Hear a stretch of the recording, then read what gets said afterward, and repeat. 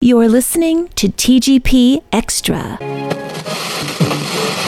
29 and 28. Remanded in custody.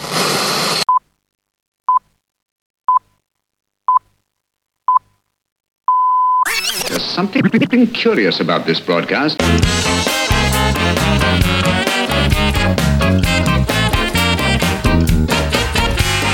It's always good to have a guest on the show, and it's always good to have a friend of the Garbage Pod on the show also. So we've got somebody on board right now who we really respect on the Garbage Pod because we've been following them for a long time. We've had them on the show. We've been out on the road with them. And it's a great honour and a privilege to welcome back Gareth Jones. Hey, Mark, if you knew me, you wouldn't respect me. It's only a myth, I promise you. I'm a terrible man. Well, it's been a while since we had you actually on the show. We spoke to you earlier this year when you were celebrating your 10th anniversary of Gareth Jones on Speed. Yeah, that was a heck of a night. Wasn't it just?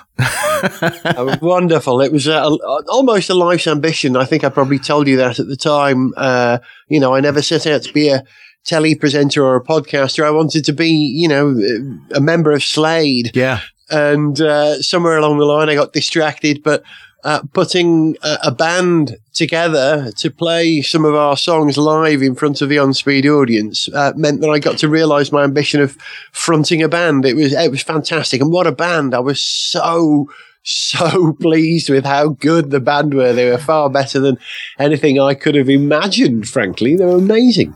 And the funny thing for me was, I think you realised I was there in the crowd when you had a prize giveaway, and the prize was a wetsuit that you actually wore during Get Fresh, and I was like, oh, wow, Get Fresh. And I think at that point you realised, yeah, that's Mark.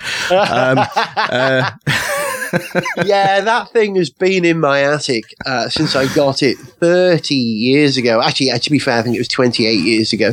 And it was made to measure for me, and it's got the Get Fresh logo written all over it. Made to measure for the version of me which existed in 1988. I was 27 years old.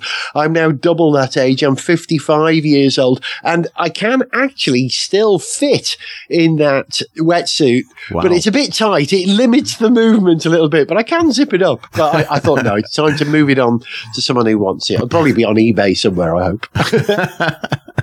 So that was an awesome evening, but what else have you been involved in since the last time you came on the show? Well, the Tommy Cooper Show is a project that I've been doing now for, 2 or 3 years, perhaps 3 years this Christmas, where I'm playing a dramatic role. It's the first time I've ever done any stage acting since I was a child. I was 14 the last time I did any theatre acting. But I was invited to tender for the role of Tommy Cooper's manager, a man called Miff Ferry, in a touring production of the Tommy Cooper Show that's ongoing all the time, all the way around the country.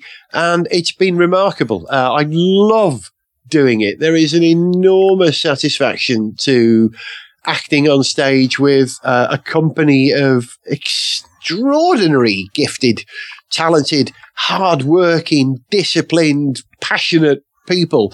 The other guys in the play with me, one of them is called Daniel Taylor, and he plays Tommy Cooper. I say plays Tommy Cooper, he becomes Tommy Cooper. And Daniel's partner, Sharon Byatt, plays Tommy Cooper's wife, Gwen Henty, in the play, and she is a remarkably strong actress. And I think their skill levels brings mine up. When I walk on stage and they're there, I thought, well, I've got to deliver. These guys are good. I love doing the Tommy Cooper Show. We're doing it in Croydon before Christmas, and then over the whole Christmas, New Year period, we'll be doing it in North Wales, in Theatre Clwyd in Mold, very, very close to where I was born and brought up. So a huge privilege for me. Yeah, going back to your stomping ground, as it were. Back to my roots. I do that a lot. And the other thing for you in this play is the fact that not only are you acting, but you're acting and having to put on an accent as well. I am indeed. I'm playing a man called Miff Ferry, who's from Edinburgh, and he was very short and clipped. The way he spoke, he was quite precise. So everything I do in the play, I do in the style of Miff Ferry. Although, to be fair, I do actually play a number of other very small parts in the play, which involve different accents. But I work very hard on getting Miff Ferry's accent right, and we did the show up in Scotland, and a chap came to see it who is from Edinburgh, and I said to him, tell me please that I've got the accent right, is it a convincing Edinburgh accent? He says, Gareth, not only is it a convincing Edinburgh accent, but it sounds to me as if you're actually from Morningside, a very specific part of Edinburgh. So I was very happy with that. So did you have to, I'm gathering that Miff was a guy that you did actually get to hear him occasionally in interviews and things. Yes, he was. There are some clips on YouTube of a couple of documentaries that he was involved in about the life of Tommy Cooper. So I've got a very accurate representation of, I hope, of his actual voice. I can hear his voice in my head, and I do my best to recreate that, and I think it's good enough for rock and roll. Wow. You got to get these things right. I've also had to dye my hair red because he had sort of brown hair with a little bit of red in it, and my natural hair colour is completely grey at the moment. So, where I've got any hair, apart from the bald patch. So, whilst I'm doing the Tommy Cooper show, I dye my hair red, so I'm completely in character. It's lovely being someone else. It really is. That sounds like really good fun. It is. It's a lot more fun than I thought it was going to be. I knew it would be fun. Performing is always a great adrenaline rush. But it's even more satisfying than I thought it was going to be, because the people that I'm in the show with are remarkable. That, they're both Scousers, both Liverpudlians, with a tremendous work ethic. And it reminds me of the very early days when I was a roadie for the band who became The Alarm. We would pile everything in the van, drive halfway across the country, do the best show you possibly could, hopefully the best show anyone had ever seen, and then load everything back in the van ourselves and drive off and do another one. And doing the Tommy Cooper show is very like that. It's a very small cast. There's only 3 of us in the show and 4 of us on the production. We take a sound and lights guy with us. And we do everything. We put in the set ourselves. I've built many of the props for the show because a lot of them are sort of magic props, and I'm quite good with props because doing 16 years of how-to, that was a very proppy show. We used lots of props, so I've built some of the props for the show. It's deeply, deeply satisfying, and I'm hoping it will continue forever. Now, the reason why we've got you on the line is, well, you've gone kind of full circle, really, with one of your next projects, because you've gone into the world of music again. Yeah. Now you're going into a radio show on BBC Radio Wales. Tell us a little bit about the show. It's called Rocking the Gogs. Now, Gogs, I should explain if you're not Welsh. If you're from North Wales, in Welsh, North is Gogledd. So people from North Wales are nicknamed Gogs. We're like Cockneys if you're a Londoner, Gog if you're a North Walian. I'm a Gog. And growing up in North Wales, we didn't get a lot of rock and roll. I say rock and roll meaning pop music, rock music, any live music in North Wales. But there were a couple of venues which were very important to me when I was, in my teens, really, in the 70s and in the early 80s when I was in my 20s. And there were only really 2 places you could go and see bands. One of those venues was called the Dixieland Show Bar, which was on the pier in Colwyn Bay, this beautiful seaside town in North Wales with an elegant Victorian pier, which was built in, I think, 1899 or 1900. And when venues become tatty, they become rock and roll venues. And this glorious theatre on the pier in Colwyn Bay eventually became a rock and roll venue. And I saw a number of bands there, and in fact played there myself when I was in bands, in punk bands and school bands and things. And it was a very important venue. It allowed North Wales access to some tremendous acts. I saw Slade there. Of course, the Banshees played there, the Damned, the Anti-Nowhere League. Gene Vincent played there in the very early days. It has a tremendous, long and illustrious history, which started as a music venue in the late 50s, early 60s, when rock and roll was becoming established in Britain. This is where people went. But that's the first program. There are only 2 programs. It's a very short series, both sort of feature documentaries. The second show is about a different venue. The first one, the Dixieland Show Bar, because it's on a pier, is crumbling into the ocean. That's what happens to piers. It's probably going to be demolished. But the second venue, the second program is about a venue called the Tivoli in Buckley in North Wales. Now, you can explain why the Dixie had lots of people go to it. It was a seaside town. People went there on holiday. But the Tivoli in Buckley is difficult to explain. It's in an industrial part of northeast Wales called Buckley, close to my hometown, Holywell, where people don't go to Buckley to visit. There's terrible transport links. There's not much there. But there's this one venue that was built in 1921 as a theatre and a ballroom, and it's still going today. It's still hosting bands today. Public Image played there recently. Wow. Dead Men Walking were there. Bands like Uriah Heep play. Older rock bands. Stiff Little Fingers were there not long ago. And it is a remarkable place. It's famous for being haunted, but I don't believe in ghosts, but I do believe in the spirit of rock and roll inhabiting the place. And I pitched these ideas to BBC Radio Wales, and they said, come in and tell us more about the programme, which I did in detail. And they said, yeah, okay, off you go. Go and make 2 of them. I'm thrilled to bits. Nice to be back on Radio Wales. So it's really good because it's promoting areas that you grew up with. Yeah, exactly. I think that was why the programme got commissioned.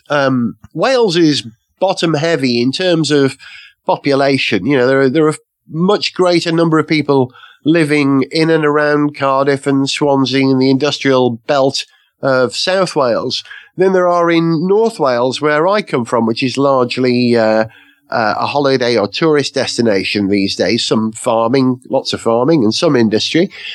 But North Wales often gets overlooked because, you're trying to serve the greater number of people on a national radio station, which Radio Wales is.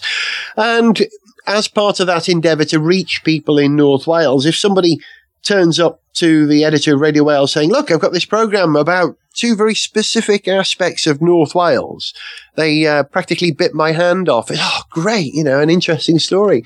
And of course, I know it. They say write about what you know. And I experienced both of these venues firsthand myself. So I was able to tell a story from hopefully an educated viewpoint. And these places are crucial. I mean, you probably had venues that were important to you as a younger man that you went to see live bands. Very much so, because I'm from Aylesbury, in Buckinghamshire originally, and Aylesbury's famous for the Friars Club. Of course. I think we actually played there with the Alarm. I do believe you did, yeah. 84, I think it was. I think I have in my file of posters one that might have the Alarm on it, actually. Fantastic. So obviously that venue was famous for launching David Bowie's career. Wow, of course. Because he actually launched Ziggy Stardust from that venue. Well, we can't claim David Bowie for North Wales, but we can claim Lemmy from Motorhead. It's not widely known that Lemmy, although he was born in Stoke, was brought up in North Wales, near Anglesey, in Anglesey, in a place called Amlwch, I think. And he used to go to the Dixieland in Colwyn Bay as a young man. He was about 14, I think, when he moved to North Wales. And he became a roadie, became the house roadie at the Dixieland. And eventually, because he's such a good guitarist, such a good guitarist, he used to end up jamming with the bands on stage and probably played more gigs at the Dixieland than anyone else. And when I pitched this program, I knew that Lemmy was poorly. This was at in 2015. And I hoped to get an interview with him. So I scheduled an interview for February when I was going to be recording the show, but unfortunately Lemmy died with huge regret that I didn't manage to get him on the program. I have interviewed him several times before. He was fantastic. I love that man. It's quite surprising how many bands he was involved with, actually. Yeah. You talk to anyone in the music industry and they've met, worked, hung out, got drunk, got very drunk, yes, fallen over with Lemmy. He had a lot of friends. He certainly did. And a very big loss to the community. And we felt it in Wales. You know, there was a tide of press when Lemmy died, and of course in Wales we felt it because he admitted to being brought up in Wales. He would never call himself a Welshman, but he's certainly proud of his time in Wales, and we miss him. So, Gareth, when does Rockin' the Gogs go out? Yeah, it's on BBC Radio Wales. It'll be broadcast on Saturday, the 3rd of September at 1:30, I believe. And then it's repeated the day after at 6 o'clock. And then the second show is a week later, Saturday afternoon, 1:30, the 11th, is it? Or the 10th. of September.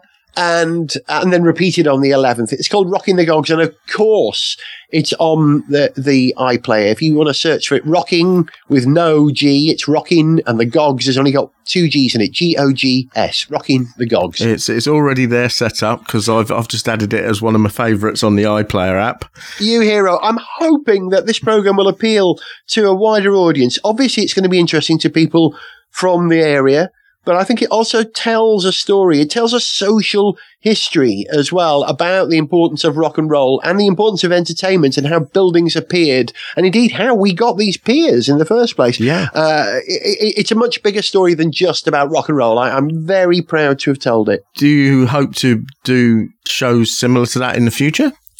I am already, I can't give too much away, but I'm already designing a group of programs to follow this up, which I will be pitching to the BBC tomorrow afternoon when I go to talk to them. Excellent. Yes, there will be more programs if the BBC will let me. But to be honest, when they've heard this one, they'll never let me on the channel again. Well, if anything comes from it, Gareth, let us know and we'll get you back on and we'll talk about it.